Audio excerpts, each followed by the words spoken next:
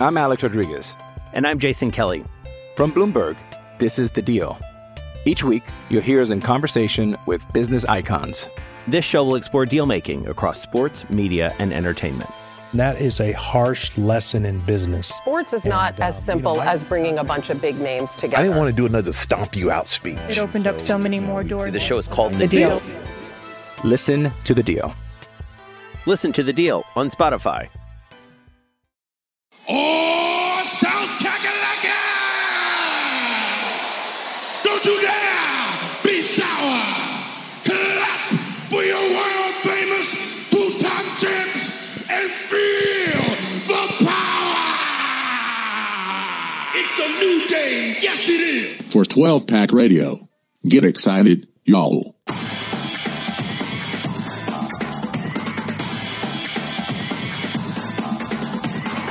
Welcome back, everyone, to 12-Pack Radio, your podcast source for Pac-12 football news, your home for Pac-12 gambling advice with William Hill's Max Meyer, and the home of the Beta Rank College Football Statistical Model. This is Brian Conger. Thank you for joining us again. We continue to record weekly through the offseason in hopes that we have a football season early and on time, and we will talk about maybe the chances of that being more slim than we had hoped, and we'll get into that in a bit.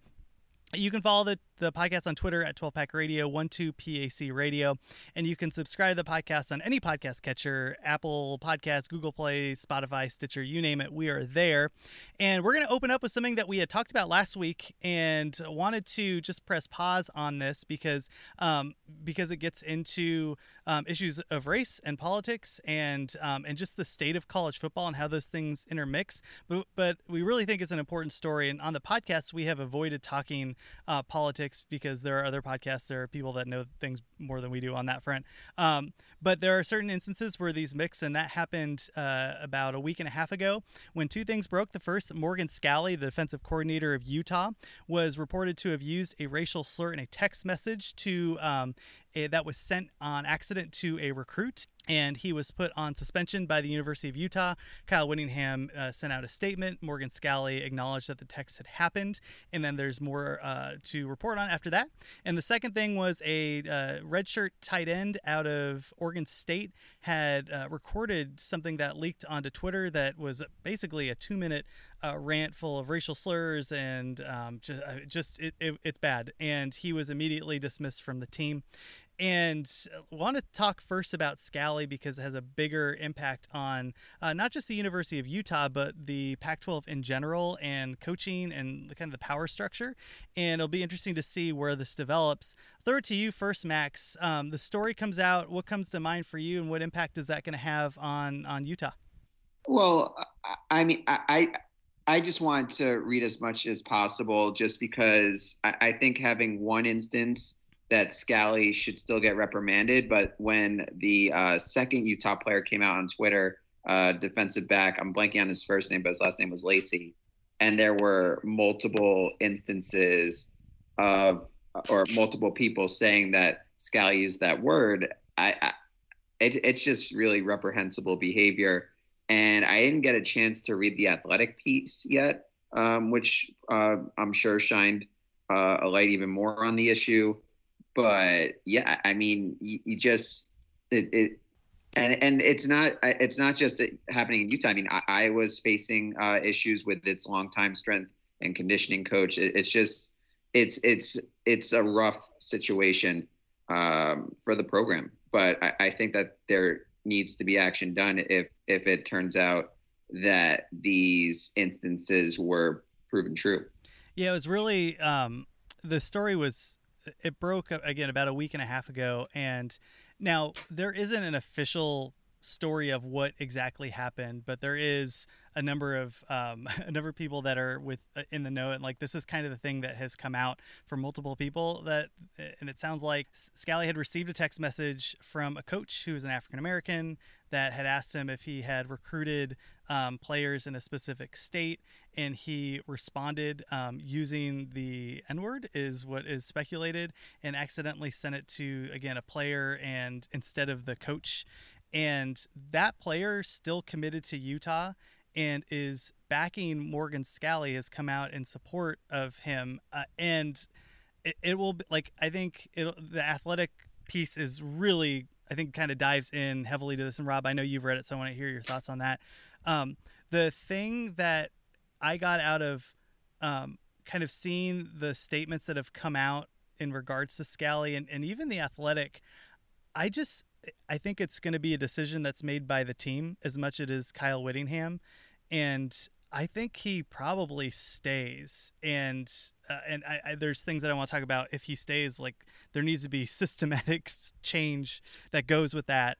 But do you want to get in a little bit to the Athletic piece and what that highlighted? Because I read it a little bit differently from you. I know that you had saw it and said, I'm not sure how he stays. I saw it as if that's the, like we held pause on this because I was wondering if another shoe was going to drop or if there's going to be more reporting that came out. And it seems like that might be it. And this is somebody that's been with a program for a long time. If he's been with Whittingham for 10 years and if this team comes out and says, all right, this is a problem and you need to fix this problem, that seems to me like the most likely scenario. But what did you think about the piece and what do you think about his chances of staying in Salt Lake? No, and you're right to highlight that, like the way like, and maybe it was before we started recording, but the way we deal with these things in sports and the way that that your HR department at a corporation is going to deal with them are quite different.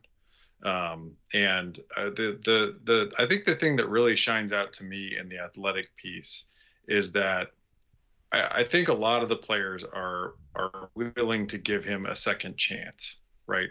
A lot of the African American Black players who have dealt with him, been coached by him, have a generally positive impression of him, and a lot of what they highlight is that his skills, particularly as a coach, but you cannot read that piece and not come away without the constantly repeated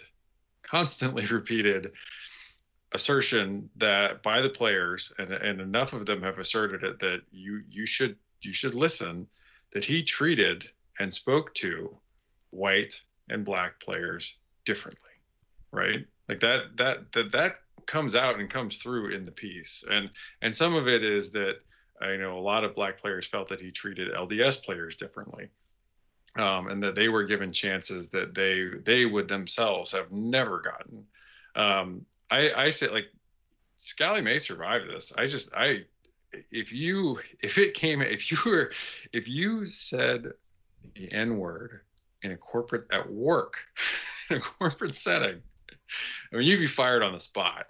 But if you, on top of it, then if in an investigation into it, it was found that you treated your employees differently by race, and that consistently came up, even if people were willing to say that they liked you as a person or as a boss, that'd be it for you, right? Like there's no coming back from that at that current job. And that's what I guess I just sort of, when I read it, I thought, oh, his goose should be cooked then, because it's, if that is the case, if you have enough of your former players lining up and saying, like, he treated us quite differently, that there was a different expectation of how he was going to handle folks based on their race, that is a very serious allegation.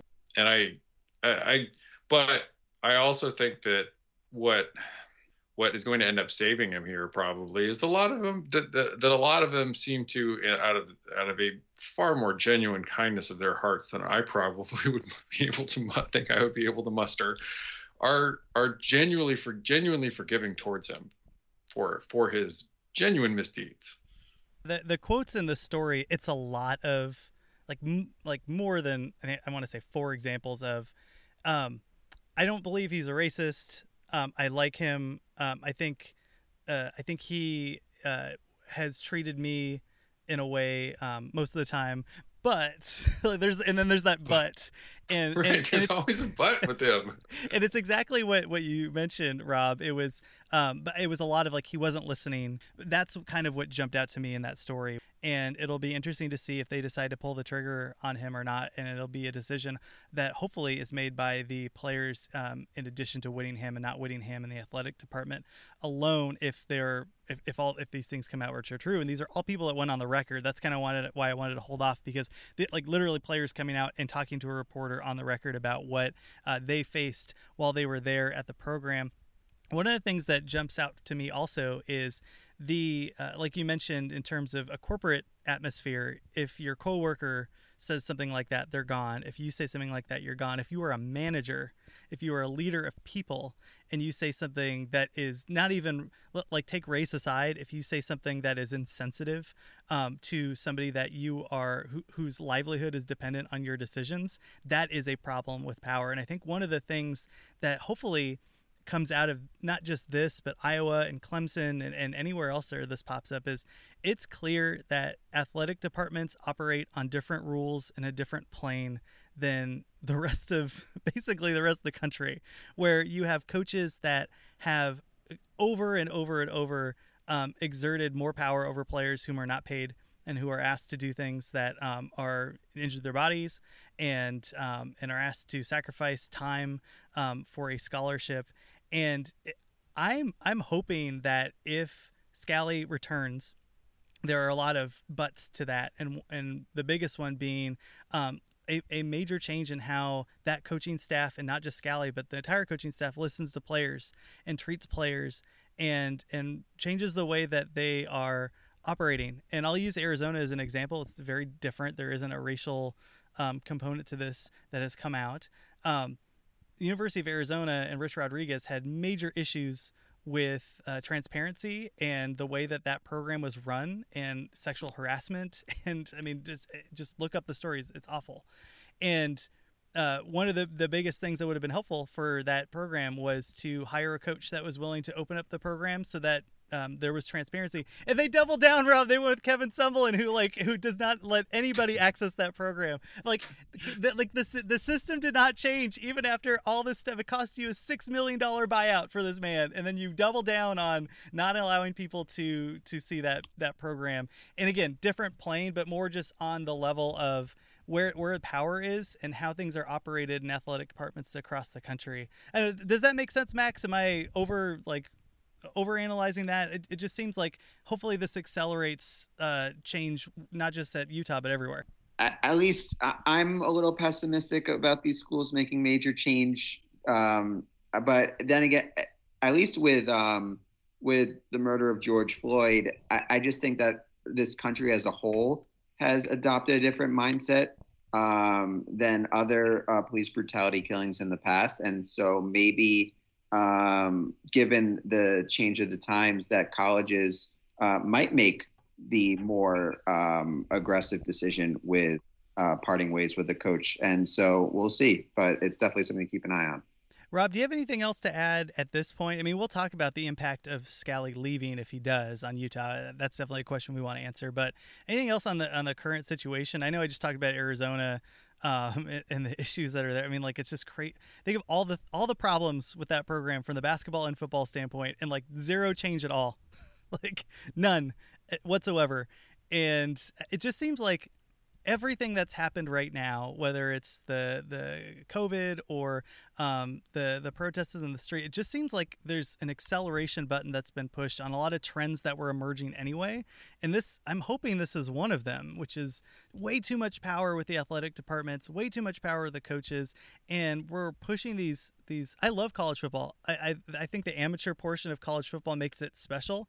I still think, with all that said, I think these players should be paid. I think it's crazy that they've been in a position where they're just so they just are so reliant on coaches that have that are, a lot of them are just assholes. They just are. Yeah. And that, I don't know. I'm just hoping that stuff changes. No, I think that there are still legitimate questions for Whittingham about why one of his assistant coaches was texting another assistant coach using the N-word. I think that's a legitimate question about the program that you run, because it's your job to set the culture in the program, and Whittingham needs to make sure. The fact that that's happening, if one of my employees texted another employee, that I would be in I'd be having some conversations with HR, some unfortunate conversations with HR. And I'm not saying that Whittingham should, be dismissed or anything over it, but I think that Whittingham, has to have a look in the mirror. And I think that athletic piece also should, give him some pause on its own for himself, because all of that happened under his watch. But I do want to pivot to, because I do want to talk, because my personal opinion on this is that I think for Utah, with the athletic piece and what was said, that he acknowledged that email, I think it might actually be better to cut ties with him, because I think that the negative recruiting is going to, I think that the other part about this, the part where accountability comes in is, and this would get used against you no matter what, but the negative recruiting for Utah, I think people underestimate how that's going to go. Do you want to have this, which reinforces some of those stereotypes that people might have about Utah there? It might behoove the Utes to move on already. If he does, Max, what's the impact that Scalley's departure has on the program? This is more of an X's and O's question. Obviously, a very good defensive coordinator. We just talked about him about 2 weeks ago. It seemed as if he was the coach in waiting at the University of Utah. Obviously, Whittingham, I don't know how old he is. He looks great. He looks like he's 40, by the way. It's probably he's got great calves. He's got beautiful calves. But the idea, at least in my mind, and as we talked with our friends at the Utah Man podcast and a couple other places, it seems like he was kind of the next in line there. He departs. I do think Utah has a reputation as a great developer of talent. It has a reputation on the defensive side of the football, and now it is late in the game.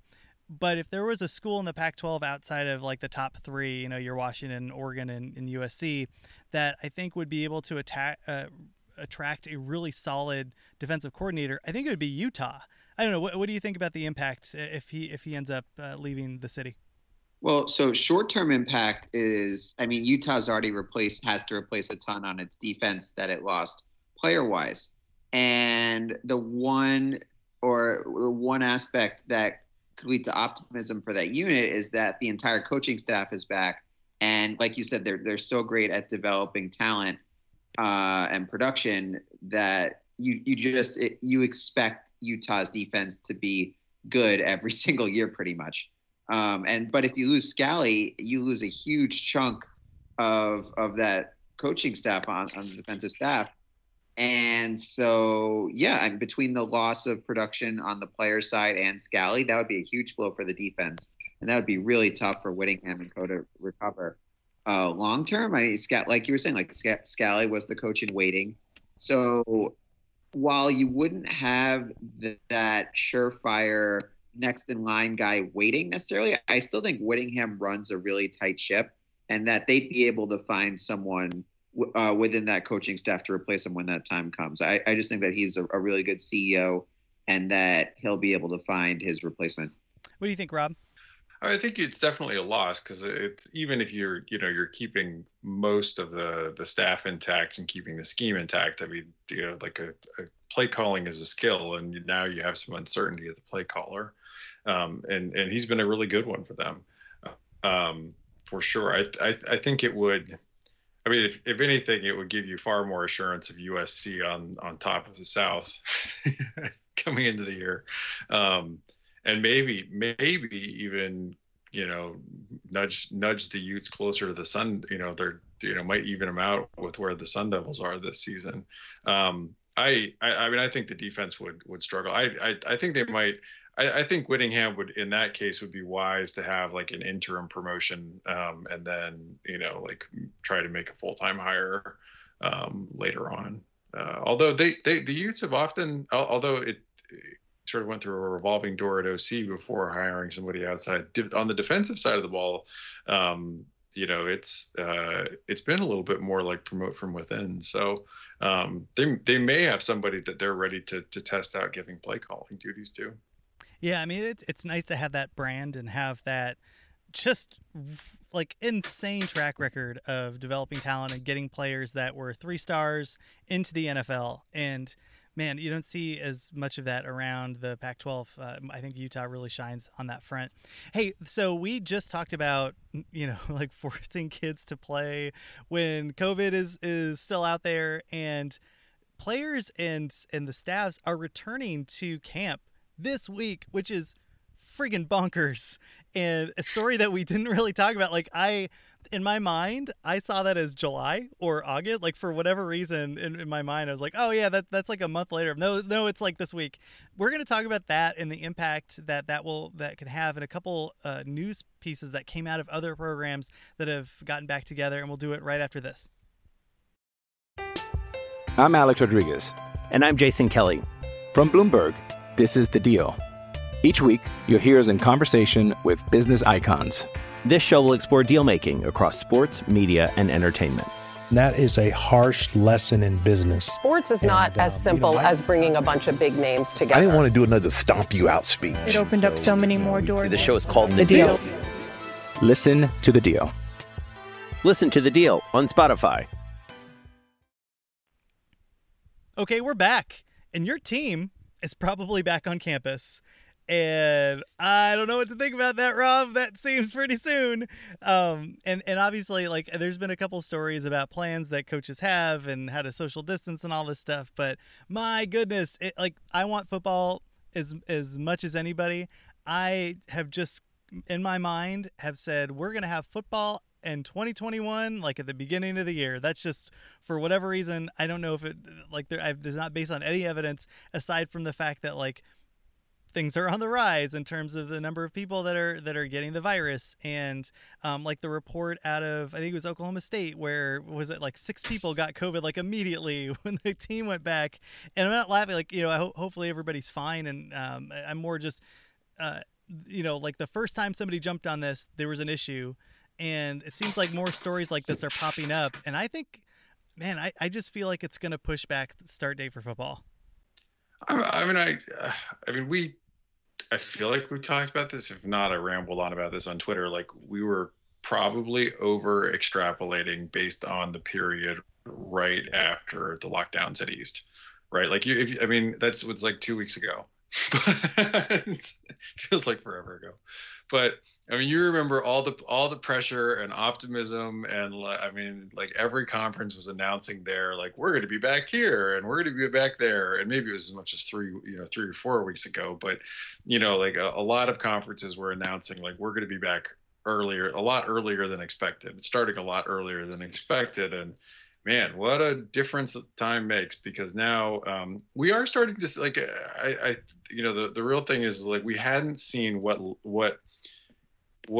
how seriously people were going to take it after the lockdowns were eased, and also, like, what would it look like, right? And do we need to adjust? And in a lot of places, it sure looks like we need to adjust how our approach is going, right? I mean, and some of the things that people thought, like, people said, oh, the heat's really going to help. And, oh boy, like, there's a lot of warm states that are having a bad time right now.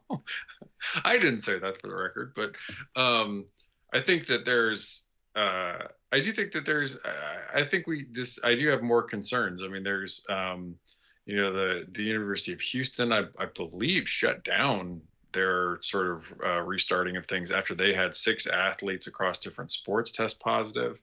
And you're going to have some of these are going to be false positives. Like, if you're talking about like 1,000, athletes or so, I mean, not really 1,000, but 1,000 people coming back across an athletic department, or like, you have 6 positives, there's a good chance that some of those are false positives. But the trouble is that there's also some false negatives that ran through as well. And that's where the most recent case of, the case where from Fort Benning, where one of the Army recruiting classes came in, their initial tests on the recruits as they came in found 4 individuals who were positive.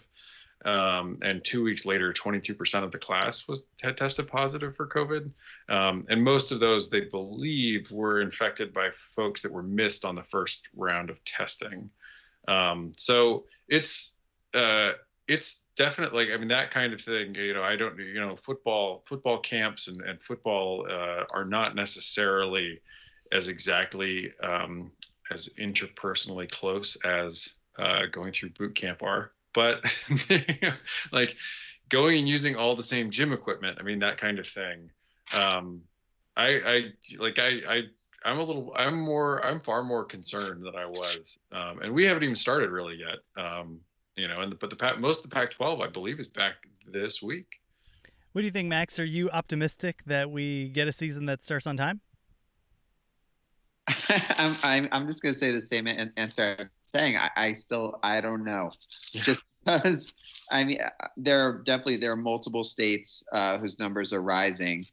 But, if you would have told me even a month ago that, like, New York is one of the states that's actually is in pretty decent shape. And so I just don't know what to expect month to month, whether if there will be another spike in New York, whether these spikes in Florida, Texas, Arizona, how long those are going to last. It's so hard to play that guessing game in a situation that we've never dealt with before. Yeah, that Rutgers football is going to win the Big Ten this year. It's going to be awesome.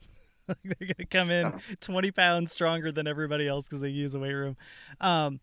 Okay, well, we'll stop there. We'll kind of keep an eye on this. I don't want this to be a podcast where we're just consistently speculating on whether or not we're going to have a football season or not. Like, again, this is 2 podcasts in a row we've touched on a little bit, and we'll kind of keep back to the X's and O's and the players that are coming to each program and all that stuff. I wanted to take some time today to talk about the not just the podcast, but like the writers, the people in the Pac-12 that we're reading that we found to be really helpful, because I think it's an interesting conversation. It also sheds some light into the people that are doing really good work throughout the conference. One of the things that we do every year is we go team by team. We do full depth charts, coaching changes, impact on the schools, possible recruits, and there's some really, really good people on for each team that are reporting that we're taking it from. And we do try to, every time, make sure that we're citing them and giving them the attention they deserve. But I want to have a full conversation about that on some of the best voices that, if you're a Pac-12 fan, that you should probably be listening to or reading or just kind of keeping up with and following on Twitter, because they just continuously bring out good stuff. So, Rob, let me start with you. Who's on your radar, and who should people in the Pac-12 that are listening to this podcast, who should they be listening to and tuning into? There's the Pac-12 is interesting because there's a lot of I would recommend, and there's even some that there are some that I find obnoxious sometimes, and some of them have really views on football that I don't necessarily agree with, that you have to establish the run or something like that. But I follow every beat writer for the major paper that in an area that covers a Pac-12 team. And that's really helpful, right? That's where most of the stories that are going to come from. That's where a lot of even the stories that, the fans, are going to tweet out or, are going to generate from. A lot of the stories that might get picked up by some of the blog type sites, even though some of them do generate their own stories now, are going to generate from those places as well. If you have a, full-time staffer, slated to cover Oregon State sports, that might be one of the handful of folks that are really there to cover the Beavers as their job. So I would recommend, I would recommend that to start. The Athletic also covers, and I think they have someone assigned to most of the teams in the conference. They don't have UCLA. I just learned that today because I have a. They don't. No, they don't. Because no one actually is a UCLA fan. Well, more of that. So UCLA has not updated, and this is freaking all on Chip Kelly, by the way. UCLA has not updated its roster for 2020. I think every other school does. So I was trying to look up. We're going into defensive line next week, and they're still at 2019. They have the 2020 spring enrollees, but it's. Why have somebody cover the program if the coach himself doesn't give a crap about said program? I don't know. I just thought that was crazy. But the Athletic also got some folks who I think are, I would say Doug Haler. I might be mispronouncing that. I have no idea how it's, but it might be Holler. Anyway, he covers Arizona State. He was a longtime beat writer for the Sun Devils. for the Sun, I think, right? Whatever the Phoenix paper was. Yeah, whatever the big Phoenix. I used to live in Phoenix. This is embarrassing. But anyway, I think he does a good job, and because he's been around the conference so long, I think he does a really good job covering out and answering questions about the conference as well. I think the Utah writer for The Athletic, I mean, we referenced his article on Scally, which I thought was very well done and very fair. I think it's Chris Karami. I think he does a really good job. And I think I really like the Josh Furlong too. And you really like the Deseret. I mean, I'm like stealing your thunder here, but I think most of the folks that cover football in Salt Lake actually do a pretty good job. Well, just to add on to that, because so again, like we do research real early in the spring, like before most people. Probably it's just us and Hifliday probably are like the two people that are doing research. and like I kid you not, like January 1st, not even January 1st, like I would say February 1st, like full roster breakdowns with depth charts and everything from every single Utah outlet, from the Deseret News to like the Salt Lake City Tribune. Like it is really impressive how they cover that program there. But I'm sorry, go ahead. I like Michael Lev. I'm sorry, because I used to do the Dwell Pack Radio Twitter. Like I'm still subscribed to like nearly, like I still follow like nearly everyone around the conference. I like Michael Lev partly because he covers the Wildcats, but also because he used to cover USC for the Orange County Register, and he's been around the conference a really long time too. I like John Wilner for his look at the Pac-12 business side of things. I'm not madly in love with his football opinions. And then so there's also some folks that like I interact with around the conference. Like I like the guys that sort of came together, but like the Bound Down to Washington site, like they're kind of like they are like they bleed purple, but they're also not so crazy on things that like they're not. Like they are able to be critical of Washington, and they also have like they also actually for the most part really know their football. And then I mean the guys that we interact with, of course, Hifliday, and then there's a guy that writes for Scoop Duck that also that I also think does a really good job around the conference. And then the usual like the Alicia D'Artolas, like around the conference. But you just yada Alicia D'Artola. I'm offended, sir. No, like because I was like, you guys like I feel like I actually went through like way too many people that I really like. But there are like there's some really quality writers around the Pac-12. Yeah. Hey, so Max, you cover the gambling side of this, and you cut your teeth at USC. You've always been a follower of the Pac-12. What are some like resources that you use in terms of approaching this from a gambling standpoint? Also, Rob, you mentioned all those people. You didn't even say Scott Wolf. Unbelievable. Sorry, I'll never. Rob gave an Oscar speech where he's just thanking everybody. I did. I know. I was. I'm sorry.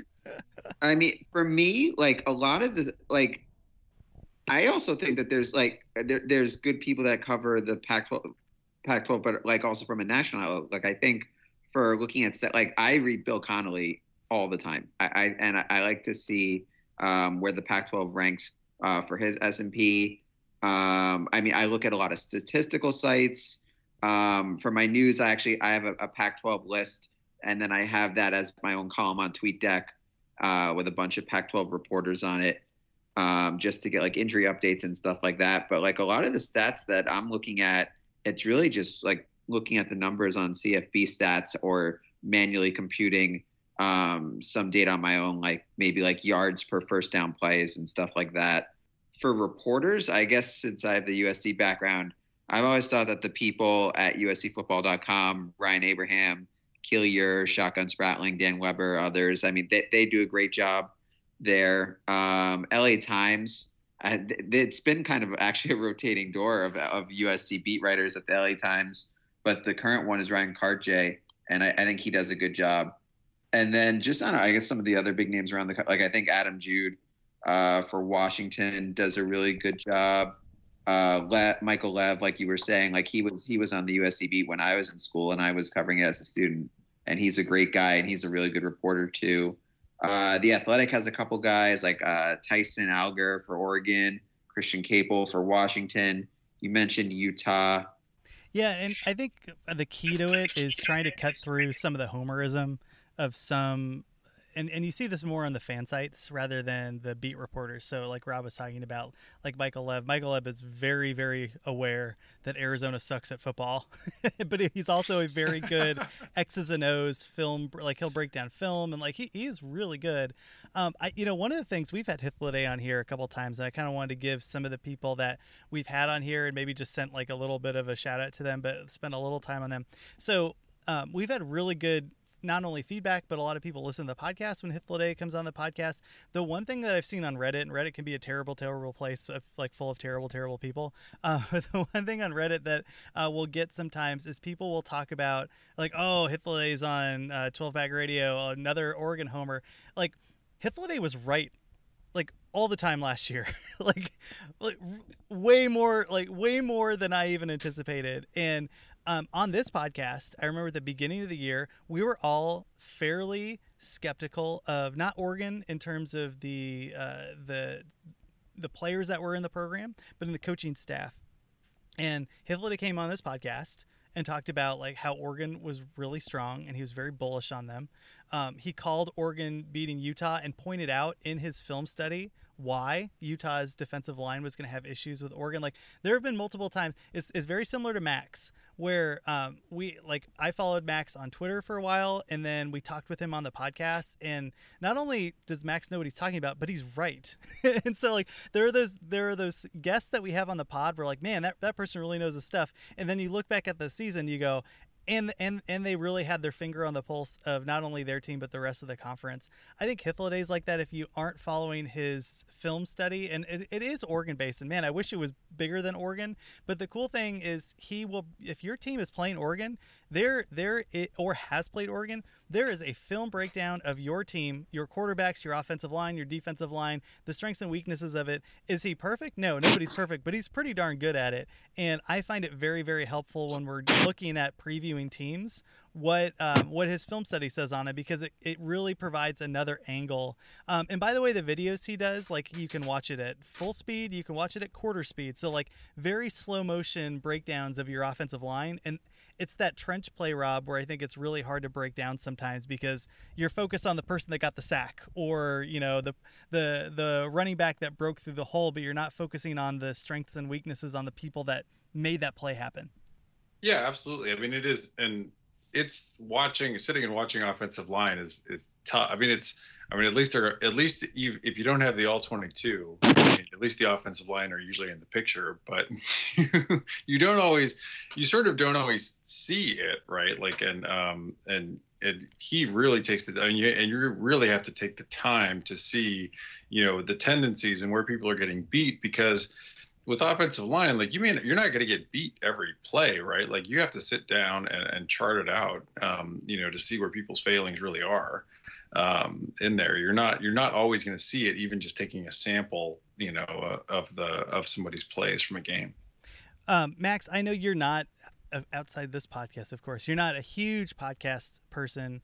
Are there any shows related to college football that you listen to? And then, Rob, same question if Max gives us a quick no. No, for podcast. Well, actually, you know what? Sometimes, this is more gambling than Pac-12. But if I can't watch the Daily Wager on ESPN on television that day, like, I'll listen to it on its podcast. And so they, like, specifically when they bring on like Stanford Steve and the Bear, and I just like to listen to what they have to say for the games that week. What do you think, Rob? I mean, I am not a huge podcast listener. I admit it. So I will listen to the Shutdown Fullcast from time to time, like when they get into like that episode that they did from the coaches convention, right? Like, I do like to hear some of their, like, because they are reasonably well plugged in around like some of that kind of stuff, I guess you could say, like the more interesting side of college football recruiting. But I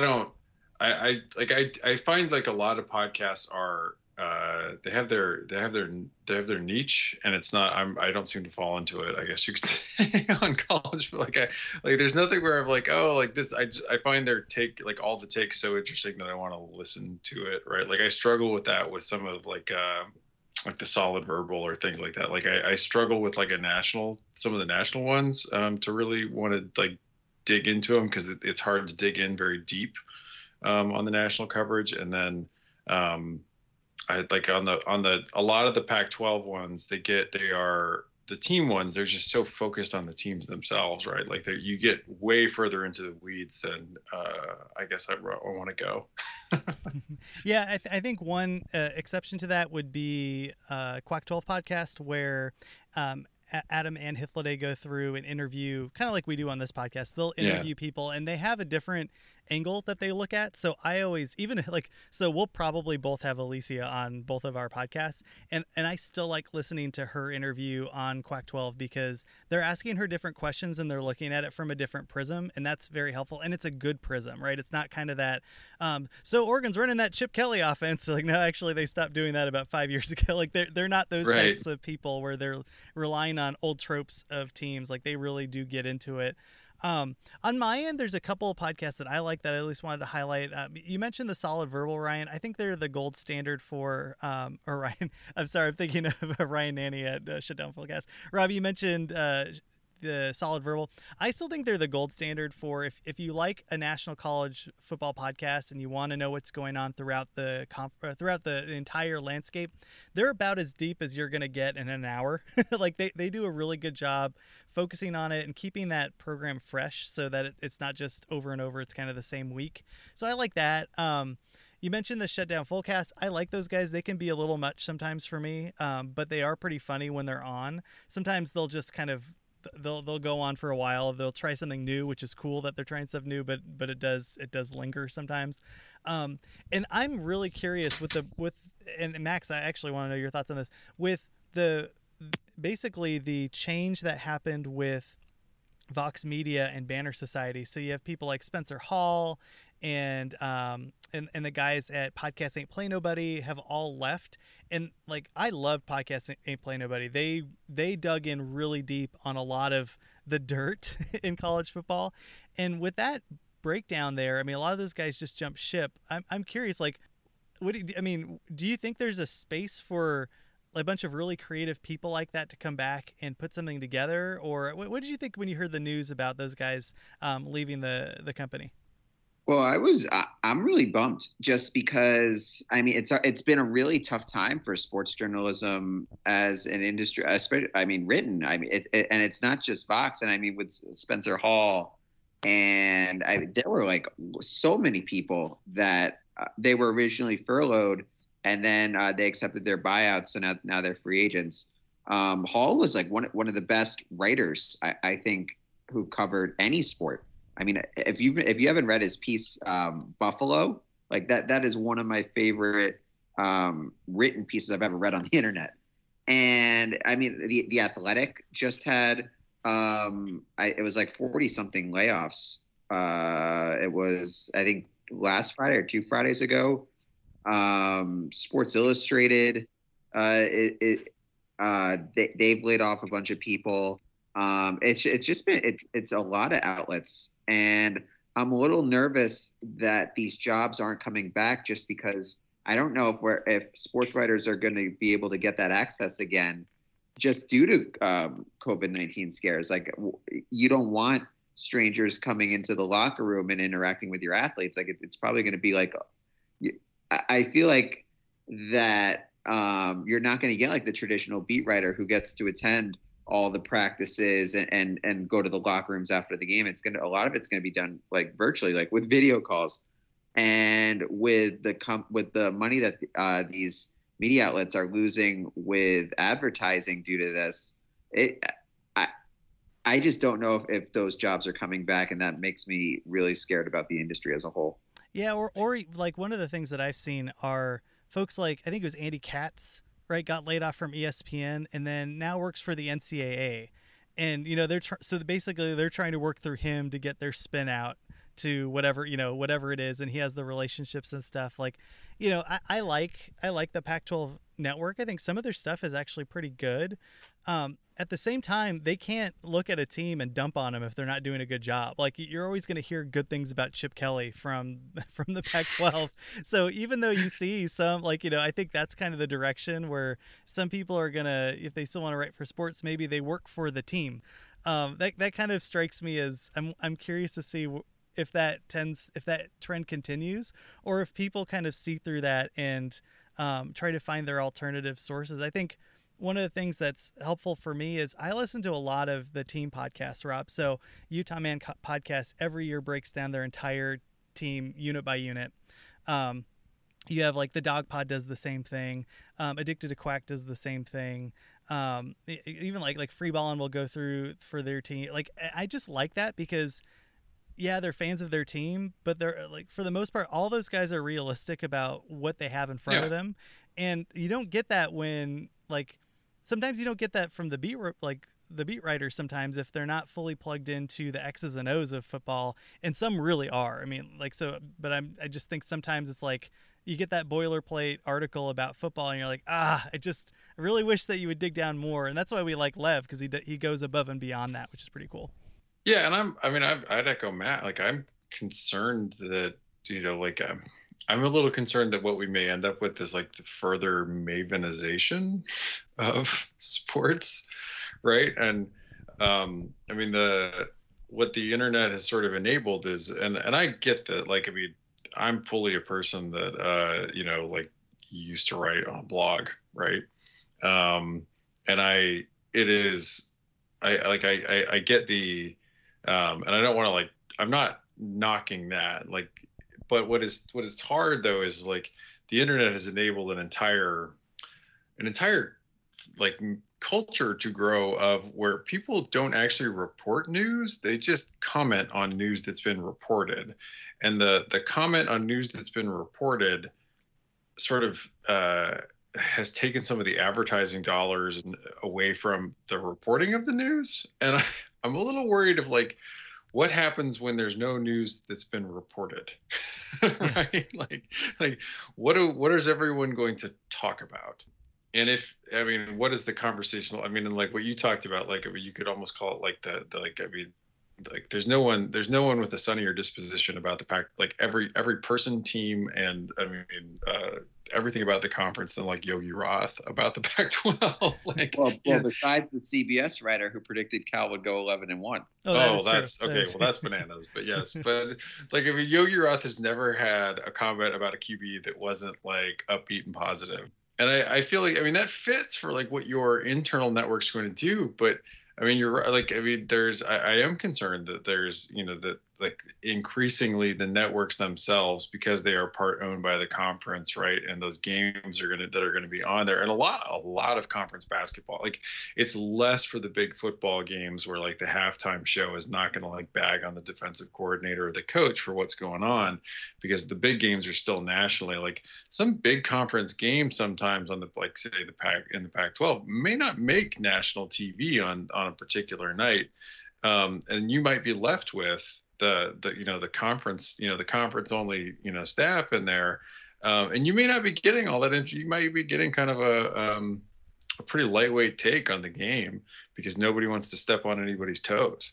That's what's sort of concerning about it, right? Is if you remove the advertising revenue that supports media, that generally generates their independence, right?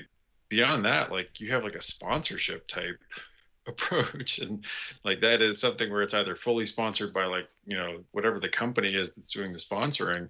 They generally really care what the message is.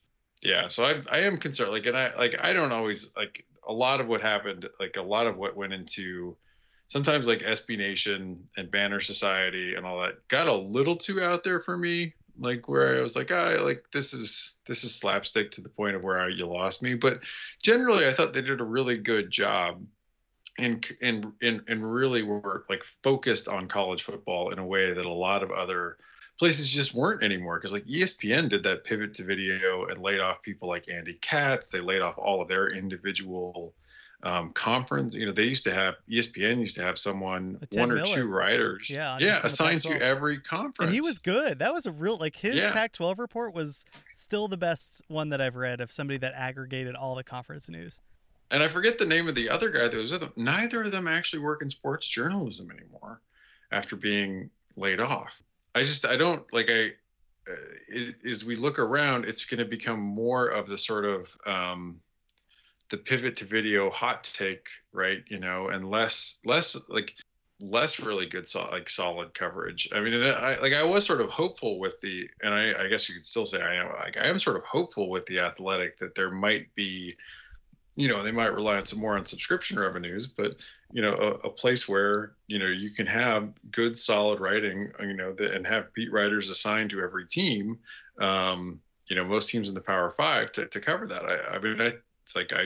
I think you very much need that. I mean, I don't know how we would cover the Pac-12 terribly well if we didn't have, you know, a beat writer assigned to each team from either The Athletic or, you know, whatever the big local paper is.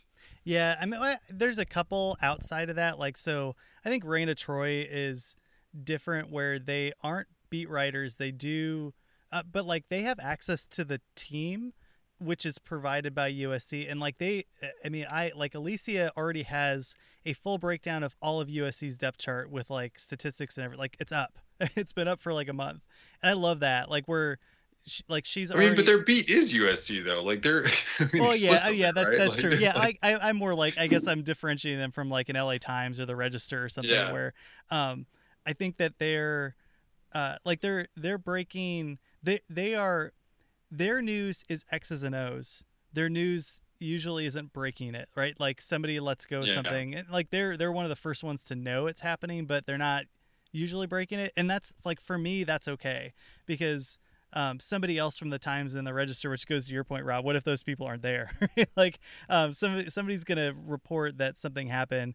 At least in my mind, Raina Troy is here's what this means for the program, and the information that they're providing is very good and it's well thought out and it's not homerism. But you know who none of us mentioned? None of us mentioned any of the recruiting sites. I did. Oh, I mean, like Rivals or? Oh, well, I did with you. Well, with Ryan, like they're part of the Scout Network. Oh yeah, that's right. But I mean, like a lot of those,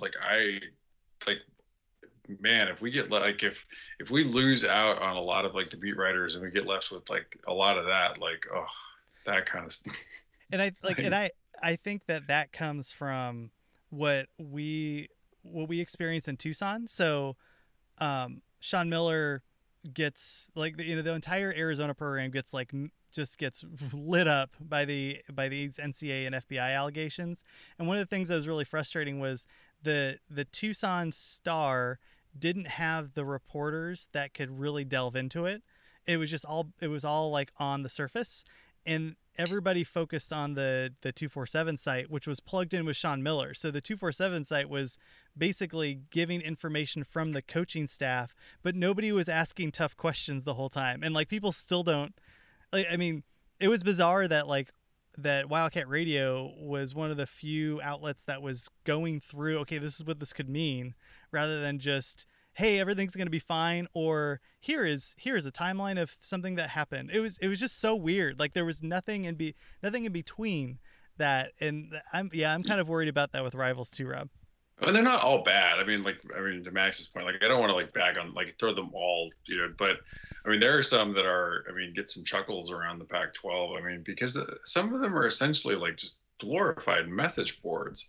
Not that there's anything wrong with message boards, just, you know, participate at your own risk, because you can go deep into some rabbit holes and conspiracy theories on message boards. I found that, like, I don't really care about recruiting. I think one of the least interesting stories that I see pop up all the time is School X offered a kid from, you know, this place. Like, I just don't care.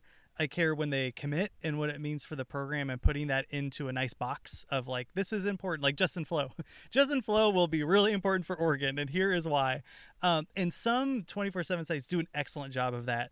And some, I think if you're really into recruiting and that's your thing, then it's totally worth the $5 or $10 a month. If that's like what you are invested in. I like, so Max, I like Ryan Abraham. I think that they do a good job there. What jumps out for you on their work and why it's one of your kind of go-to like staffs in terms of the product that they put out? Well, they break new, like Keely broke the Kyle Ford news, and they're with USC. I mean, there have been reporters that have messed up breaking news reports, and so it's kind of hard to trust people on that beat to break big news. But just with Ryan and Keely and Shotgun and that whole team's reputation and how that they've broken news, and I can't recall anytime they've really missed on a scoop. They have that trustworthy factor, and they also provide good analysis. They're there every practice. Like I think Reign of Troy also for analysis with Alicia and Michael Castillo. I think that they're excellent. I always read their preview work for games just to get me prepared. So I would say the Reign of Troy, USC football, and LA Times with Ryan or whoever the USC beat reporter was in the past, whether it was like a Zach Helfand or Brady McCullough or even the Gary Klein days when I was in school. I would say that those would probably be the three publications I would trust the most. But also, I mean, we're talking about future journalism. I mean, USC's athletic department, like, and especially with the hiring of the video team, like I think that the future, or a big future for these for kids that are studying sports journalism, is ending up working for teams and writing. Like I guess what I forgot who was saying it, but working for like Pac-12 now, I guess it was Rob, working for like Pac-12 network, but working for these teams and not being able to be critical, but you still get that access and you still are able to produce that content. Yeah, it's interesting, and you might have run into this, Rob, too, is like I was going through our previews last year, like previewing each team. It was funny, there were some schools where I clicked on it and, like, you know, sometimes it'll say like StanfordCardinal.com, and I just assume it's a fan site. I'm like, wow, this preview's really good. And it goes into all the players. And then I realized, like, oh my gosh, like the SID for Stanford wrote their preview. Right? It's the first one out there. And that's actually really smart if you're that team. Like, right, you're the first one to market. You get to put your stamp on it. And that's all great. I do think, but like you mentioned, Max, you can't be critical though, because like I think I realized that it was from Stanford when, you know, it was talking about some player, then I'm like, well, I've never freaking heard of this guy. And then I look at another site and I'm like, oh, I get it. Okay, I see what we're doing here. But it was still helpful nonetheless. I'm trying to think of any other resources that we use. Like Max, so you mentioned CFP Stats, or College Football Stats, right? Yeah, CFP Stats. Yeah, that site is awesome. I use that all of the time. It's not advanced stats, and with Bill Connolly's S&P behind the paywall, obviously, like Rob and we talk about Sharp College Football all the time. That, like, I use Sharp College Football for advanced stats, but sometimes I just kind of want to see what an individual player did on defense and what their stats were. I go to there all of the time. Like, that is the go-to site for, you know, like, what is Jay Tufele's tackle for a loss and what is his that stuff. They have all of that stuff out there, and it's really good and it's free. I don't know why they make it free, but that's definitely another because site. That's where I buy my data from. Oh, okay. So like they put out that stuff for free, but they also, sitting behind that, have like all the drive and play level data that you can purchase from them. Rob, is there anybody else that you read for like scheme, or I mean, like we liked Max Brown. And another good example, right? I was hoping Max would get hired by like CBS or Fox to do full breakdowns. His videos were great. He got hired by USC to report on USC. I'm like, dang it! Like, and I was so excited that he got the job. Like, please, that is the most important thing, right? Has a living. He's in media. It's his foot in the door. I was just hoping that he was in a place where he could be critical of teams, because he did that in a way that was helpful and not like mean-spirited. And I really liked that about him. But still, I'm really glad that he's in media. But who are some of the other people that you're looking at for scheme or big picture stuff? So, I mean, scheme stuff, Ian Boyd is pretty good. He has sort of gone to mostly covering Big 12. But if you like, he still does, I think, really good schematic breakdowns, and some of the more interesting schemes right now, both offensively and defensively, are being run in the Big 12. So I would, he's like, you get way more in-depth Big 12 information, and you end up with like a lot of Big 12 arguments following him. But he's a good follow for schematic stuff. I follow All 22 Film Breakdown, who I think does a really good job, and often has like interesting conversations with coaches. Around like I think there's a guy, Pick Six Previews. I think he does a good job in previewing, putting together really good information on the rosters and depth charts, and I think it's far more reasonably priced, and I think better than what's that other preview that everyone buys that actually I don't think is very good at all? Phil Steele. Oh yeah. I'm out Phil on Phil Steele's. Steele. Yeah. So I think it's better. I mean, I would check it out. Like, and you can just get a PDF. Like, you don't get an actual book on it.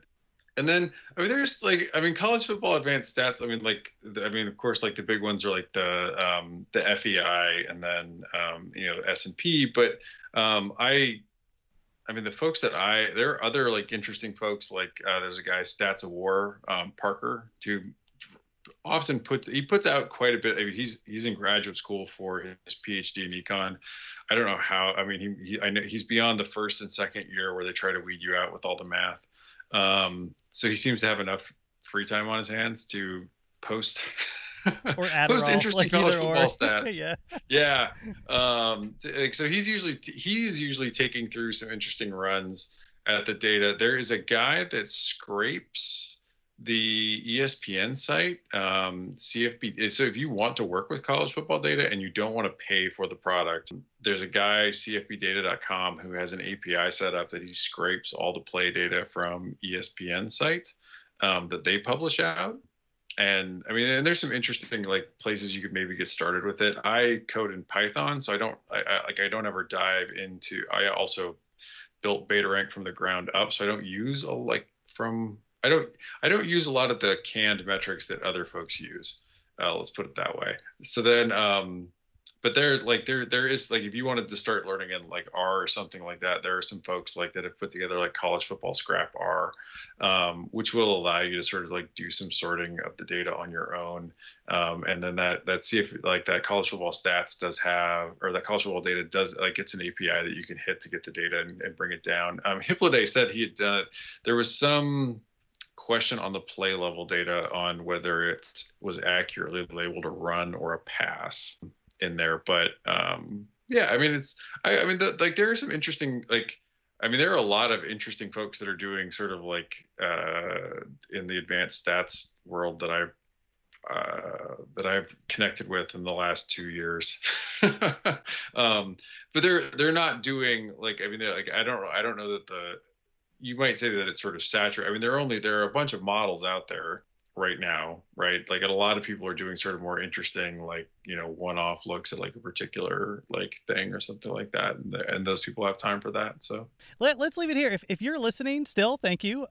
Let us know if there's somebody that we should be following or somebody that you like that you think pumps out good stuff. We just were really trying to put a spotlight on some of our friends that cover the conference. It's kind of fun. I think that there's some really good alternative different voices in the Pac-12 that are not just covering their teams, but also have a good eye for what's going on in the Pac-12. So we'll keep going. So next week we will either bring on a guest or we're going to go into defensive lines. We've previewed every team's offense, and now we're going into the defense. We're doing front seven. So we're going to do the linebackers and the line all together in a big package.